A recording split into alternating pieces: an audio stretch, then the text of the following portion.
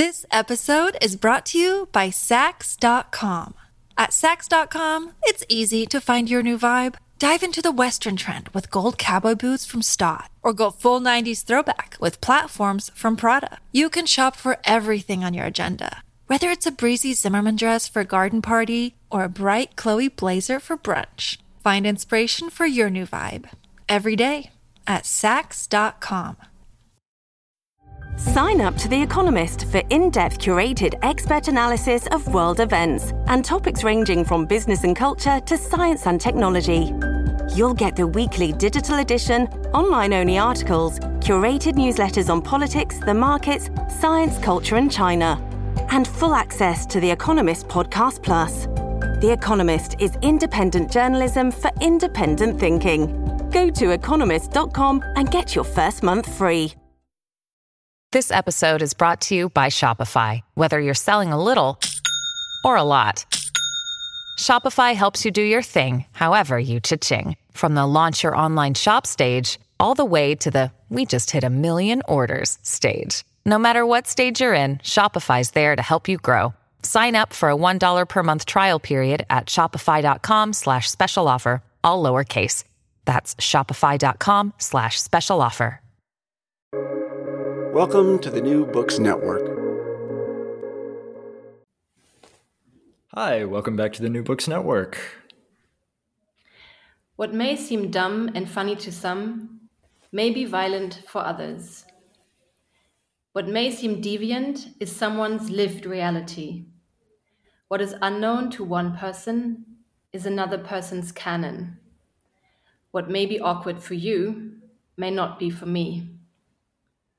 To quote the table of contents from Mary Capello's incredible source of inspiration for us, awkward, a detour, backward, untoward, cumbersome, precarious, opposed, untraceable, reversed, tongue's touch, ill-mannered, tactless, unfinished, mismatched, belated, incomprehensible, anxious, tethered, paralyzed, clueless, unnatural, hands and eyes, perverse, embarrassed, faceless, faces, arms, hands, bear-like, ignorant, drunk, maladjusted, uncoordinated, incongruous, cramped, homeward, teeth, afterward, tongue-tied, becoming, unbecoming, obscene, inappropriate, unnamed, exposed, overcultivated, ass backwards, inward, wrong, wayward,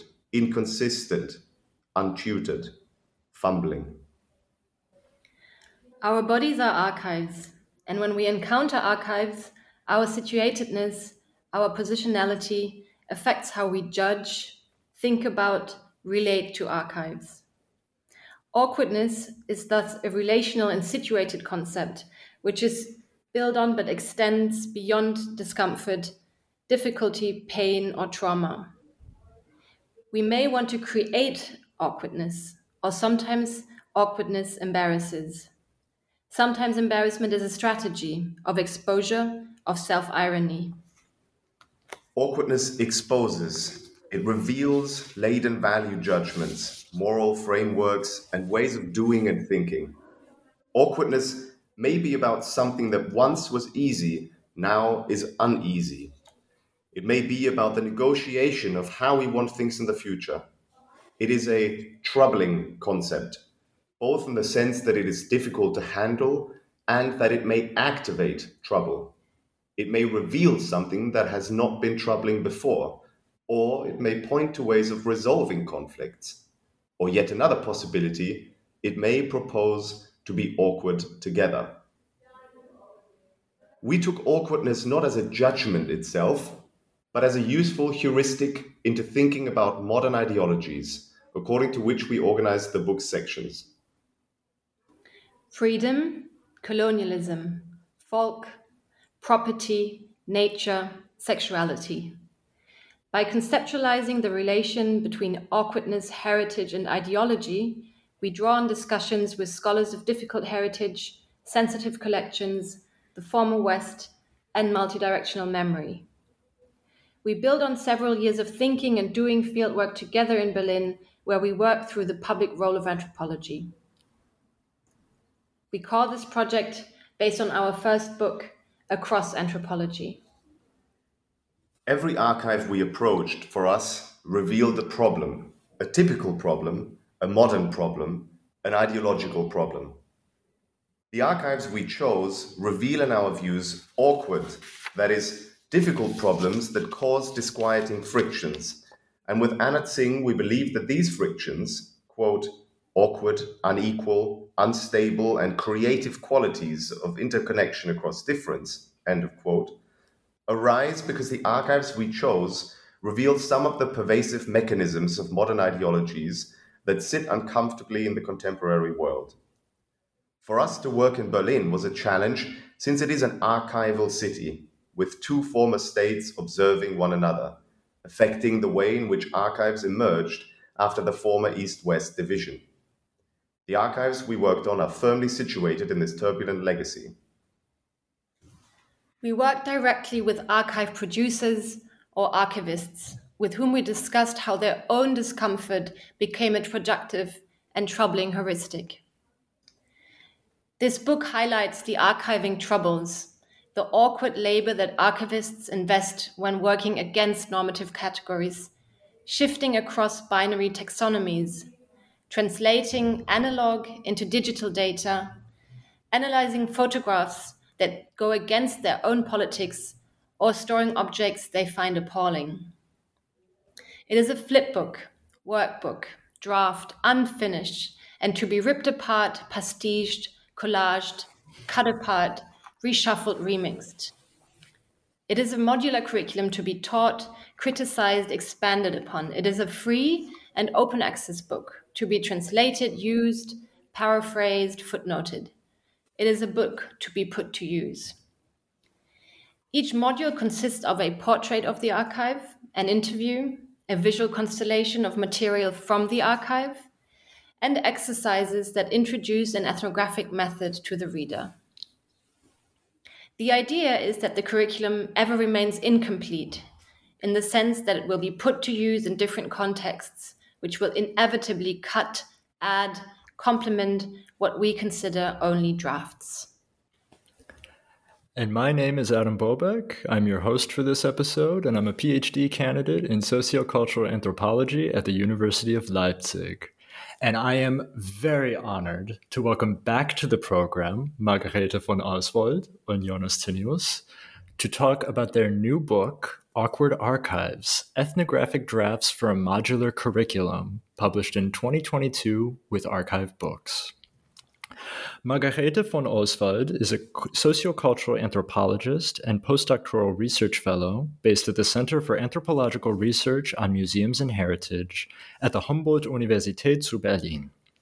She is currently curatorial research fellow of Mindscapes, an international cultural program by the Wellcome Trust, UK. Jonas Tinius is a sociocultural anthropologist and associate member at the Center for Anthropological Research on Museums and Heritage as well at the Humboldt-Universität zu Berlin. He is currently scientific coordinator and postdoctoral researcher in cultural anthropology in the ERC project Minor Universality, Narrative World Productions After Western Universalism at Saarland University. Together with Margareta, they were both on here a couple years ago to promote their book, Across Anthropology, Troubling Colonial Legacies, Museums, and the Curatorial, which was published in 2020. Margareta, Jonas, welcome to the show. Thank you. Thanks, Adam. Could you talk about what inspired this book? I know you mentioned it a little bit already. Could you talk about what inspired this book and what are awkward archives? One of the starting points for this book was fieldwork that we did in the run-up to our first book, Across Anthropology. And I think it's important to note that we were working in a context in which, of course, theoretical concepts like difficult heritage, sensible Sammlungen, and other concepts were being developed partly by Sharon McDonald and Britta Lange and other colleagues that, of course, inspired us to think about uneasy heritage, about the inconvenience of certain ways in which pasts break through into the present. But in particular, in fieldwork that we did together, we encountered various other forms of difficulty and unease in dealing with heritage and curatorial work. And one of those, let's say, articulated uneasinesses was with the curator Linhan Balatbat Helbok, who works at the contemporary art space Savi Contemporary.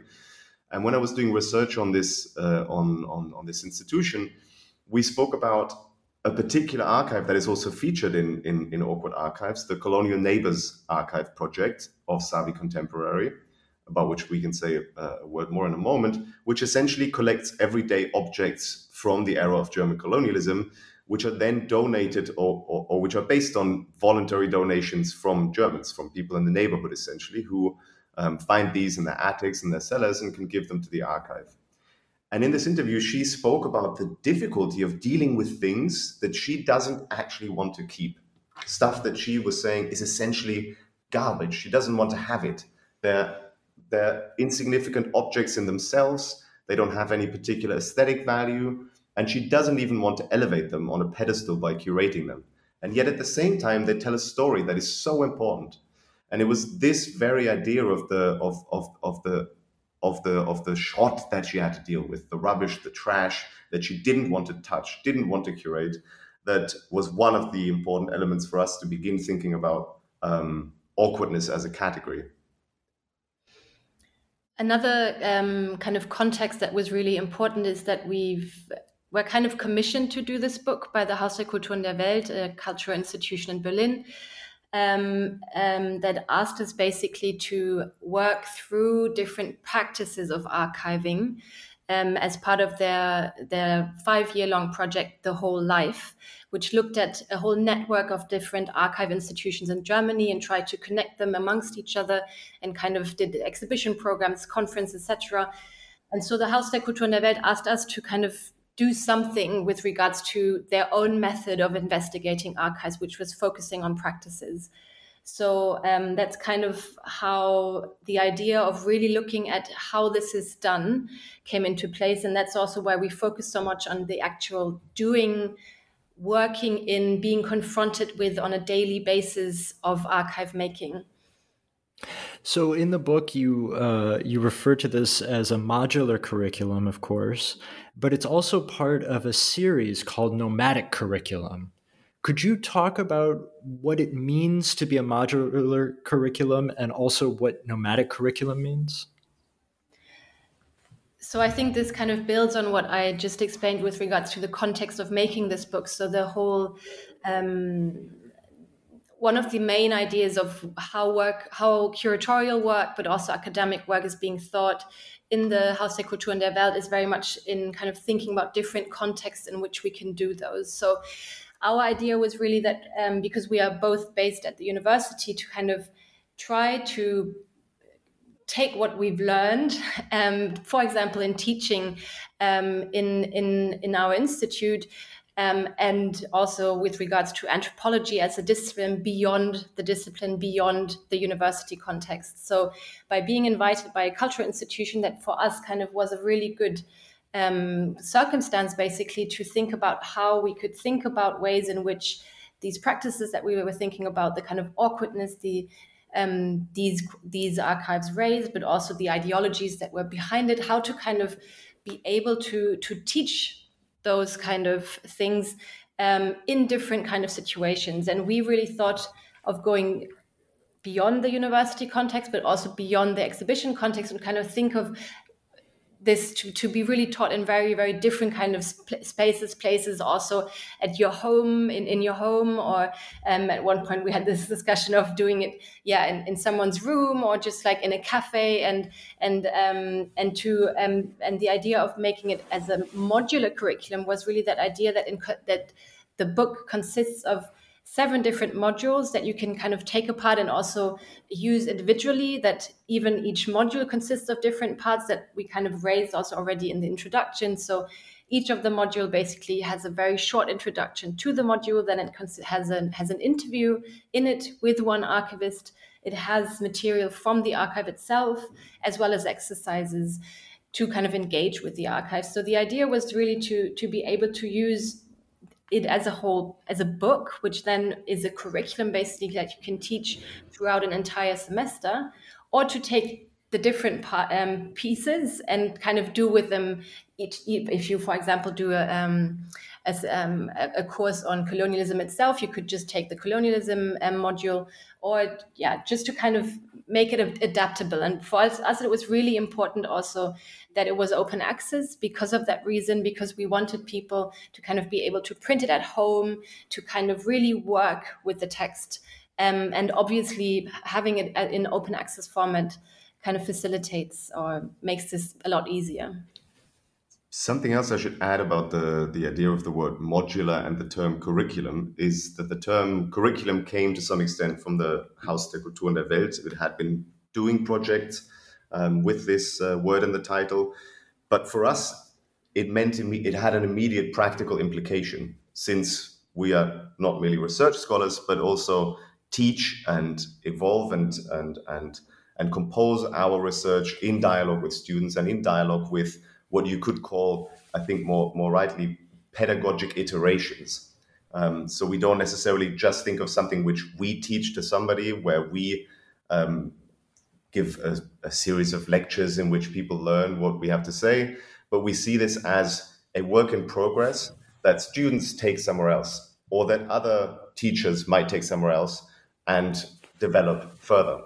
It is for this reason also that we conceptualized already the first book, Across Anthropology, as one step in a series of iterations. That is to say, the book itself is not the end product after which we don't consider this process anymore, but it's really the starting point for conversations.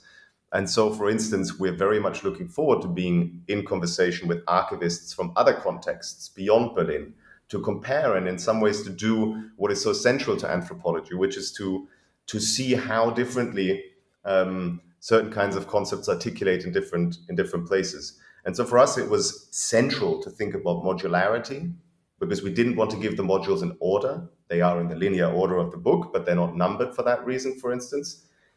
It's also one of the reasons why the book is in the way that it is. You probably can't see it now, maybe from the printed out version, but if for some reason you have it in your hand, you will see that it's very easy to thumb through, to leaf through, because it has cutouts on the side, and it allows you to flip to every module and have every module as a new cover.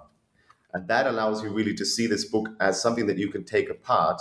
It's also with a ring binder, so you can literally very easily pull it apart, as we invite you to. And this was something that Archive Books as a publisher really took very seriously and understood right from the very beginning, that for us it's a draft. These are drafts that are supposed to take us further. They're not encyclopedic conclusions on each of these rather enormous themes. I have to say, the first thing that struck me when I got this in the mail was the format. It's so brilliant.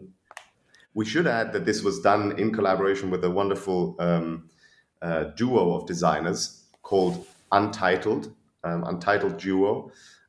They worked very closely with Archive Books, and it was Archive that decided, as an organization, Chiara Figone, the founder and publisher, to bring in these brilliant designers that really were in dialogue with us for so long to try and find a format that could correspond to its use, because it's meant to be put to use. That was very important to us. So you didn't number the modules. However, you do have 6 modules, right? How did you decide on these 6 modules? So basically, each of the modules has a little bit of a different story. So we decided to start with the module on freedom and the Haus der Kultur und der Welt, because they basically commissioned the book, and they were for us also a really central organization in Berlin that we would regularly go to. And what was really interesting about them is that they actually don't have an archive, and they're in the process of archiving themselves. And that's why we thought it was really important to discuss with its director. Jonas makes some eye signs, so he wants to intervene. I just wanted to add that by taking the House of World Cultures itself as a subject of the book, of course, we're kind of articulating also what's central to the kind of anthropological fieldwork we want to do, which is not just to do research on, but to actually collaborate with the institutions and the players and the curators and actors that we work with, and to consider them, as it were, as epistemic partners. So it was both, as it were, research back to the institution, but also a collaborative means of working with them. So the the second module is colonialism, which, as Jonas already explained, was one of the kind of conceptual point of departures for this book, because of the different interlocutors he worked with as part of his fieldwork on Savi contemporary, and in particular the kind of exchanges he has had with Linhan Baladbad Helbok, who is the curator of the Colonial Labels Archives, and who really kind of started this process on thinking about awkwardness through this engagement with German colonial heritage. Then folk and sexuality are two modules that are basically kind of grew out of the CARMA network, so the Center for Anthropological Research on Museums and Heritage that we work very closely with. So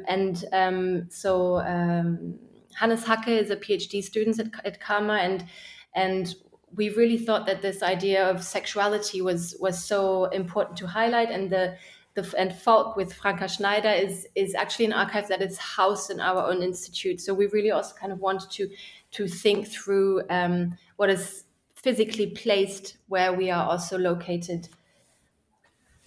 Nature is to some extent also a continuation of this collaborative network that we established, because Tahani Nadim is another CARMA colleague, but somebody who, as was central to the work at CARMA, is placed both in the Institute of European Ethnology and a museum, in this case, the Museum für Naturkunde Berlin. And it was problematizing one of the central transformation processes in museums nowadays, which are digitization processes.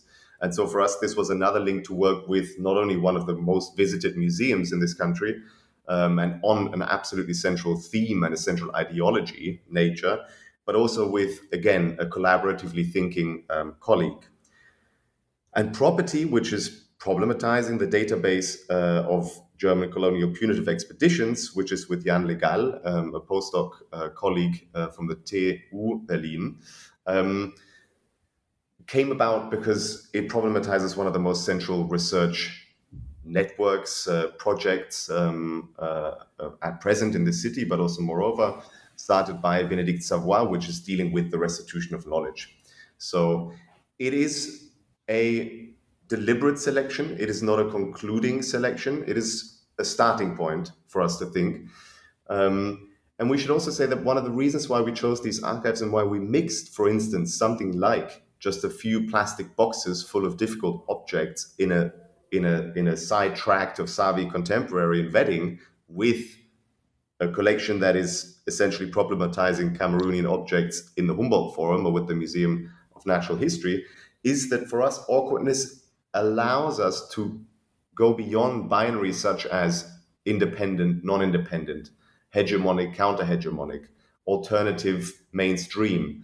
These were often concepts that were used in conversations with colleagues or with public or with students, but they inaccurately grasped the sort of archives that we were interested in, and especially the way into an archivist's life and their problems at work. So that's why the archives are deliberately going a little bit across perhaps unusual differences.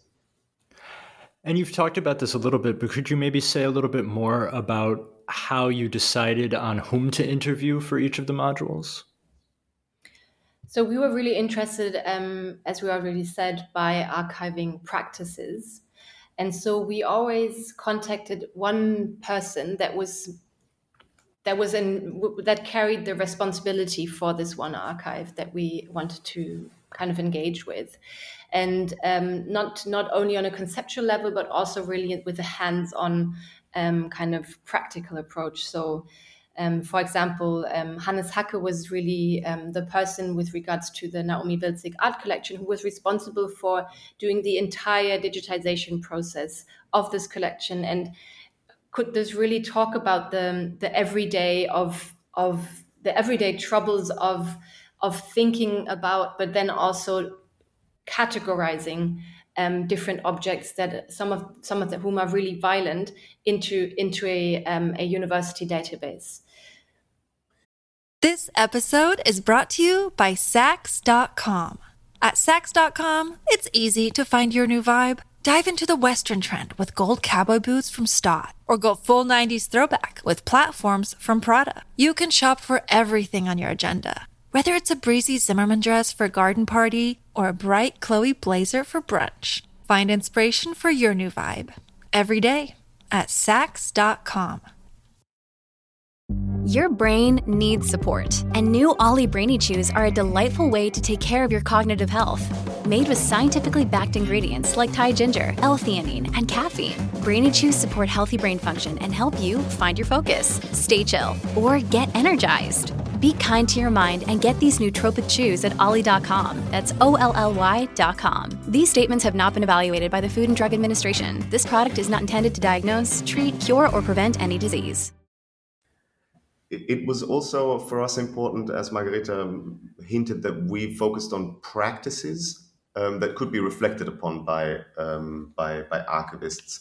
This was partly because we wanted to see archives and archiving practices not just as it were, storage points of documents about the past, but, as we say at the beginning of the book, as places that allow for new questions to emerge about the present, that are problematizing the present in kinds of ways, and that are also constantly changing, that are constantly asking new questions. The idea of nature, for instance, as almost a taken for granted point, has been so troubled and upset by discussions initiated, in part by anthropologists such as Philippe Descola or Eduardo Viveiros de Castro, which has suddenly uprooted to some extent the taken for grantedness of our understanding of nature. And that, paired with digitizing processes, meant that for us it was important to see where these troubles are actually not just troubles that you work against, as we have seen in many kinds of ways, for instance, with the Humboldt Forum, where essentially a post-colonial critique was initially quite literally on the outside of the institution and then strategically incorporated. But we wanted to work with people such as Tahani Nadim, for whom this awkwardness, as she was saying, the awkwardness of scanning insects, tiny insects in an enormous machine, which we partly have photographed in the book, and you can see it, and turning these elaborate little these elaborate little subjects, we should rather say, into ones and zeros.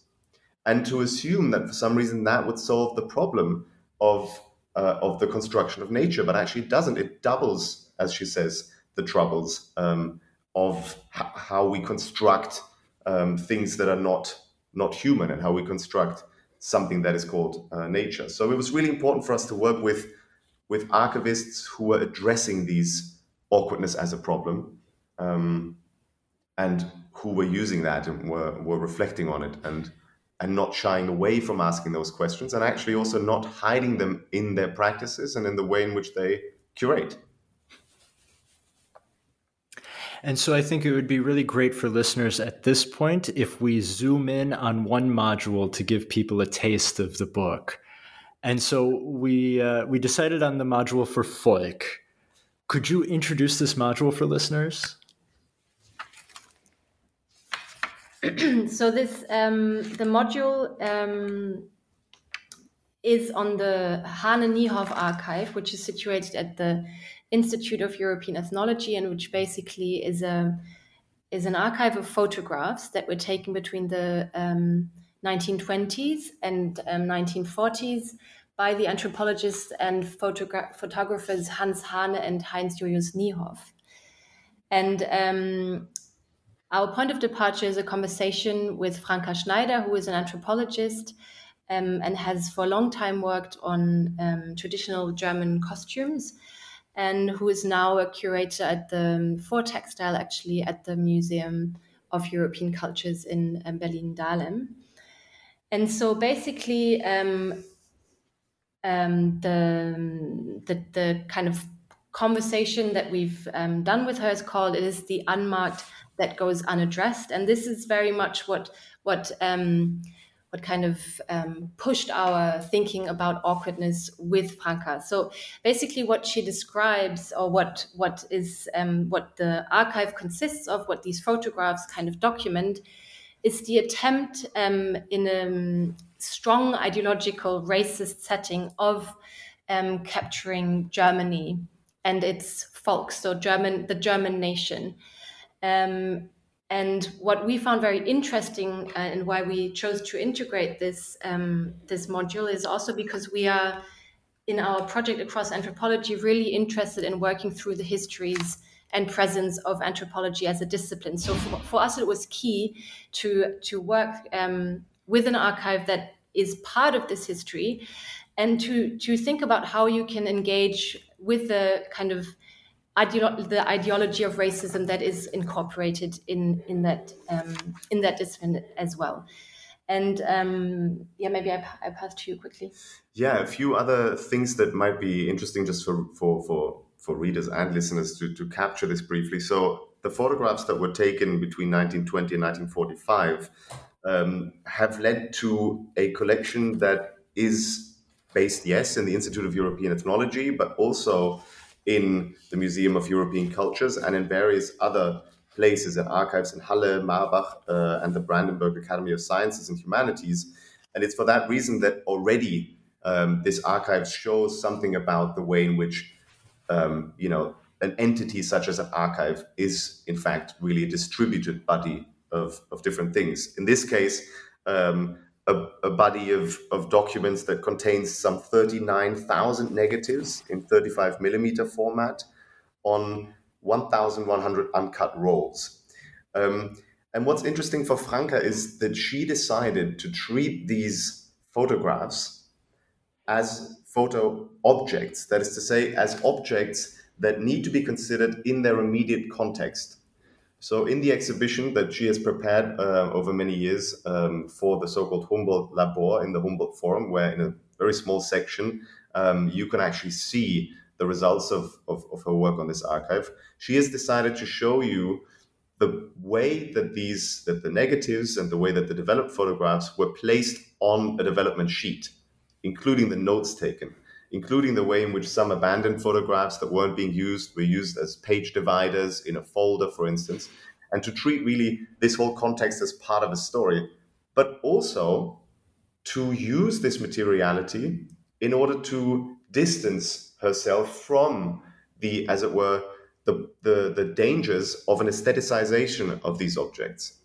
Because what she's saying is that one could very easily address this archive by simply looking at a joyful kids playing, pleasurable festivities, some of which we reproduced also in the visual constellation of the archive. But at the same time, if you don't have this curated distance, the curated estrangement, as it were, from the narrative that the photographers were trying to establish, you miss something fundamental.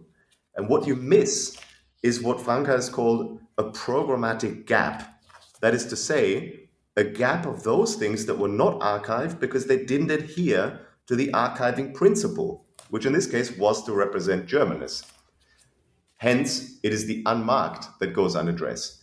So folk, in some ways, is so incredibly awkward in relationship to this really racially inspired archive, because it simply doesn't show you acts of violence. It simply doesn't show you the ideology in a brutal and concrete, in-your-face way. And all of the modules have sort of this similar format, right? Where you start with the title and then you have a brief introduction and then you offer further material for people. And then you have the interview, which is really the chunk of the module, followed by photos, exercises potentially for students, and references, right? Could we maybe go through them for this module? I think that would be really nice for listeners. Absolutely. So we decided in some ways to start each module with what we call an editorial note.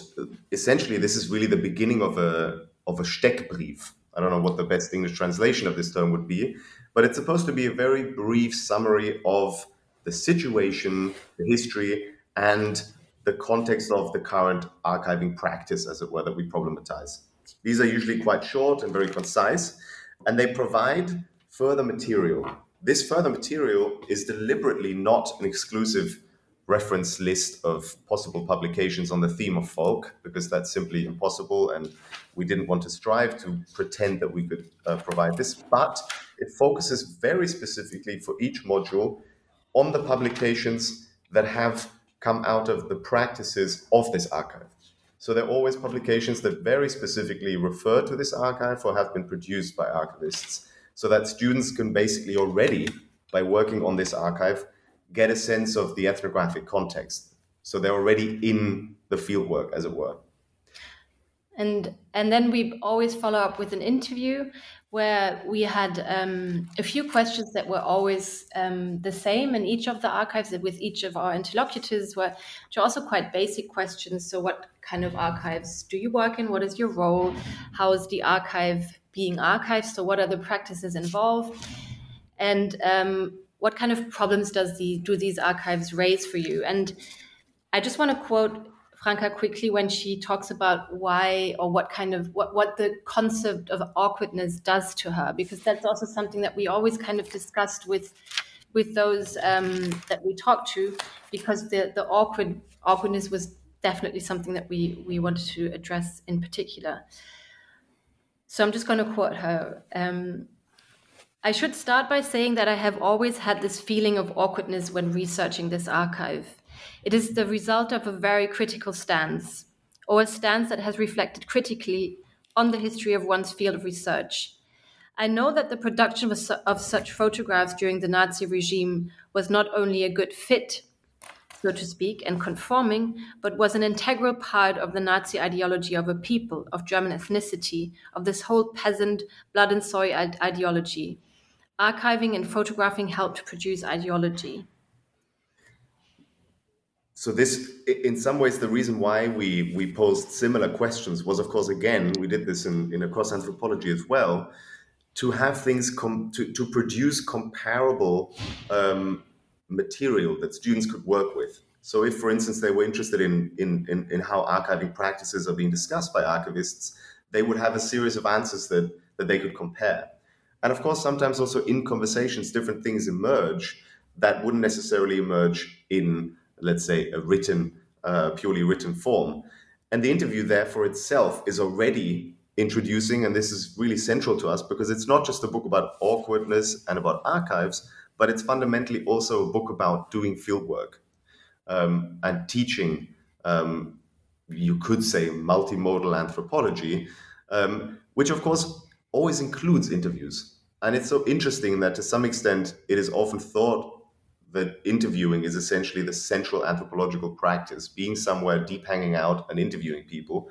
And of course, that's not merely what it is about. But in some ways, the interview itself is already also a way of showing one aspect of anthropological fieldwork.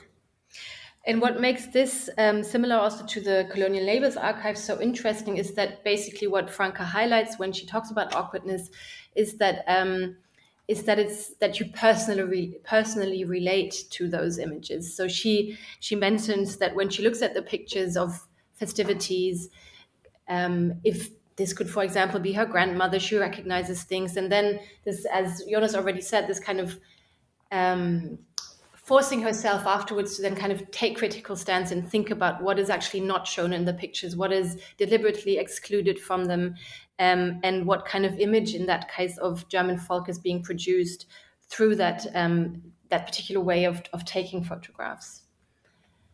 And then, so what we found really important, kind of building on the archive, is that you could actually kind of experience what is in the archive. So we wanted to really reproduce, like a kind of facsimile, things that you could encounter in the archive.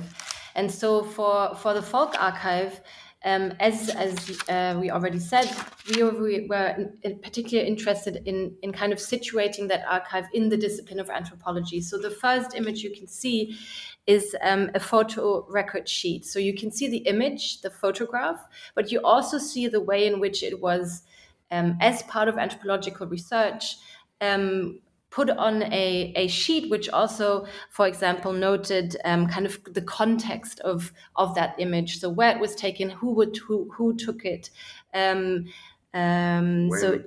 Sorry? When it was taken. But also that gives space to basically some sort of interpretation of the person who took it to really kind of create research data. This kind of record sheet is followed by the reproduction of a negative. Maybe you want to go ahead and explain the negative. Yes, and in this case, we've chosen together with Franka a negative role, which of course already is a little bit difficult to reproduce on a piece of paper printed. But this is one that was deliberately inverted because in this case, it is actually one of the few images that really shows, as it were, an explicit ideology. And in this case, you see a meeting, a gathering in Querfurt after 1933. It's a detail of a 35mm film taken by Hans Julius Niehoff. And in this case, you see a gathering of men dressed in uniforms. It's actually could be to some extent a meeting of the Hitlerjugend, where you see a lot of people making a Nazi salute. And in this case, this photograph is deliberately inversed, so you can't quite recognize it in the same kind of way. And these, for instance, are moments that Franka has chosen herself in order to show that this is itself an object that is being treated in a scientific way, in a curatorial way, so as not to allow for this to be simply reproduced in an affirmative kind of way. It's similar with, in some way, the next two photographs. I mean, just as examples, the photograph afterwards is actually one that she's chosen to highlight also in the exhibition in the Humboldt Forum, because it shows, at first glance, a number of girls with braided hair in sort of cute little, I don't know, school outfits maybe in the street, talking cheerfully. But there's on the side of the image a boy that directly looks at the photographer. And she has chosen, in, of course, an interpretive manner, to see this as a moment in which you are also becoming conscious of yourself, the Sartrean moment of you recognize that you are being recognized. And these kinds of moments are important for this particular archive. I think in general we should just say that we call these facsimiles, these items that we reproduce after the interview, visual constellation of the archive as field.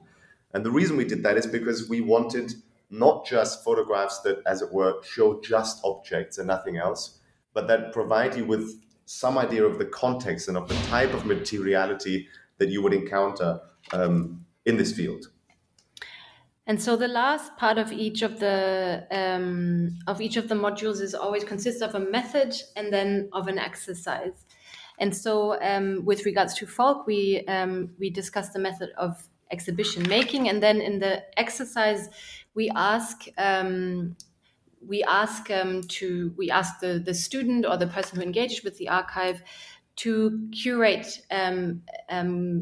this archive in an exhibition, and including also the description of captions, for example. So kind of all the difficulty of working with this archive that actually doesn't necessarily show the violence it incorporates, to think about how to deal with such an archive in an exhibition context.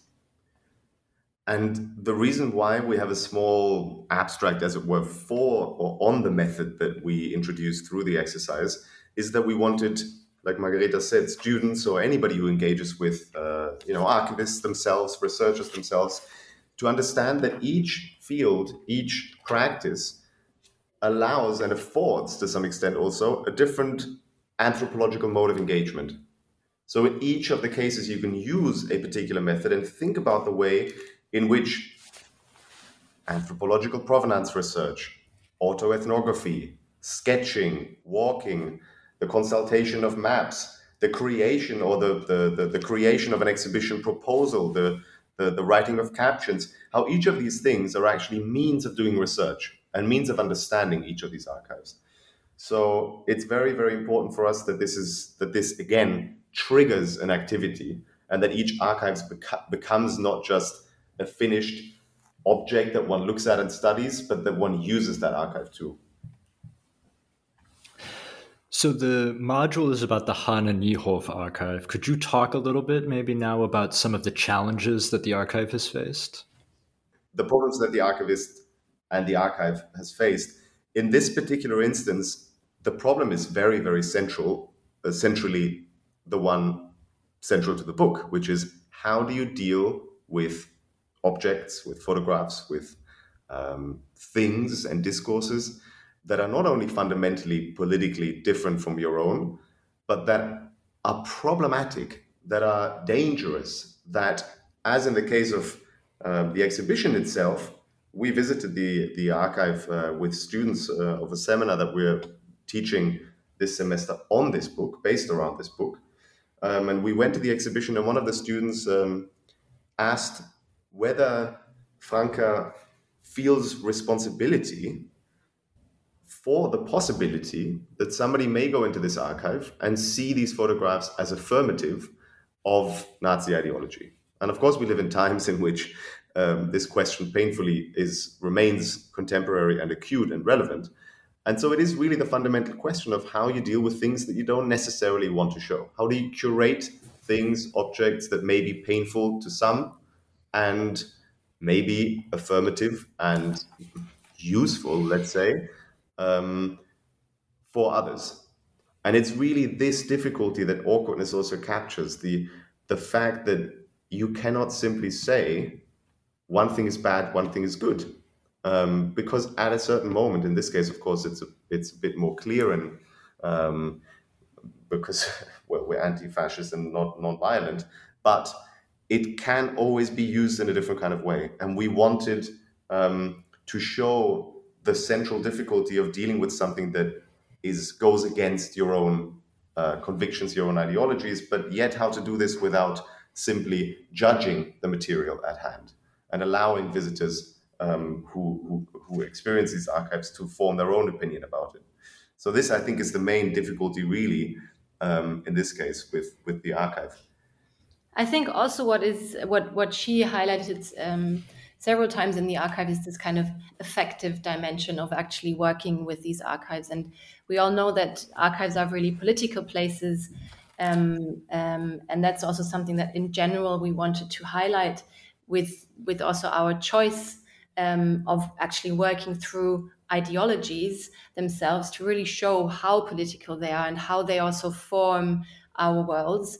But then how, when you actually work in them and you have to take everyday decisions, how that also affects you personally, and that it's not easy decisions to take, of showing, of not showing, of naming, of, especially in an exhibition context, something that she was faced with all the time is that the context is violent and really important, but that the images actually don't show this violence. So how, in very little words, do you explain the racism that is inherent, and how do you convey that to an audience that might not expect that kind of archive in that particular corner, in that very, very dark corner of the Humboldt Forum? So that's also this affective dimension was something that we really wanted to address with this book.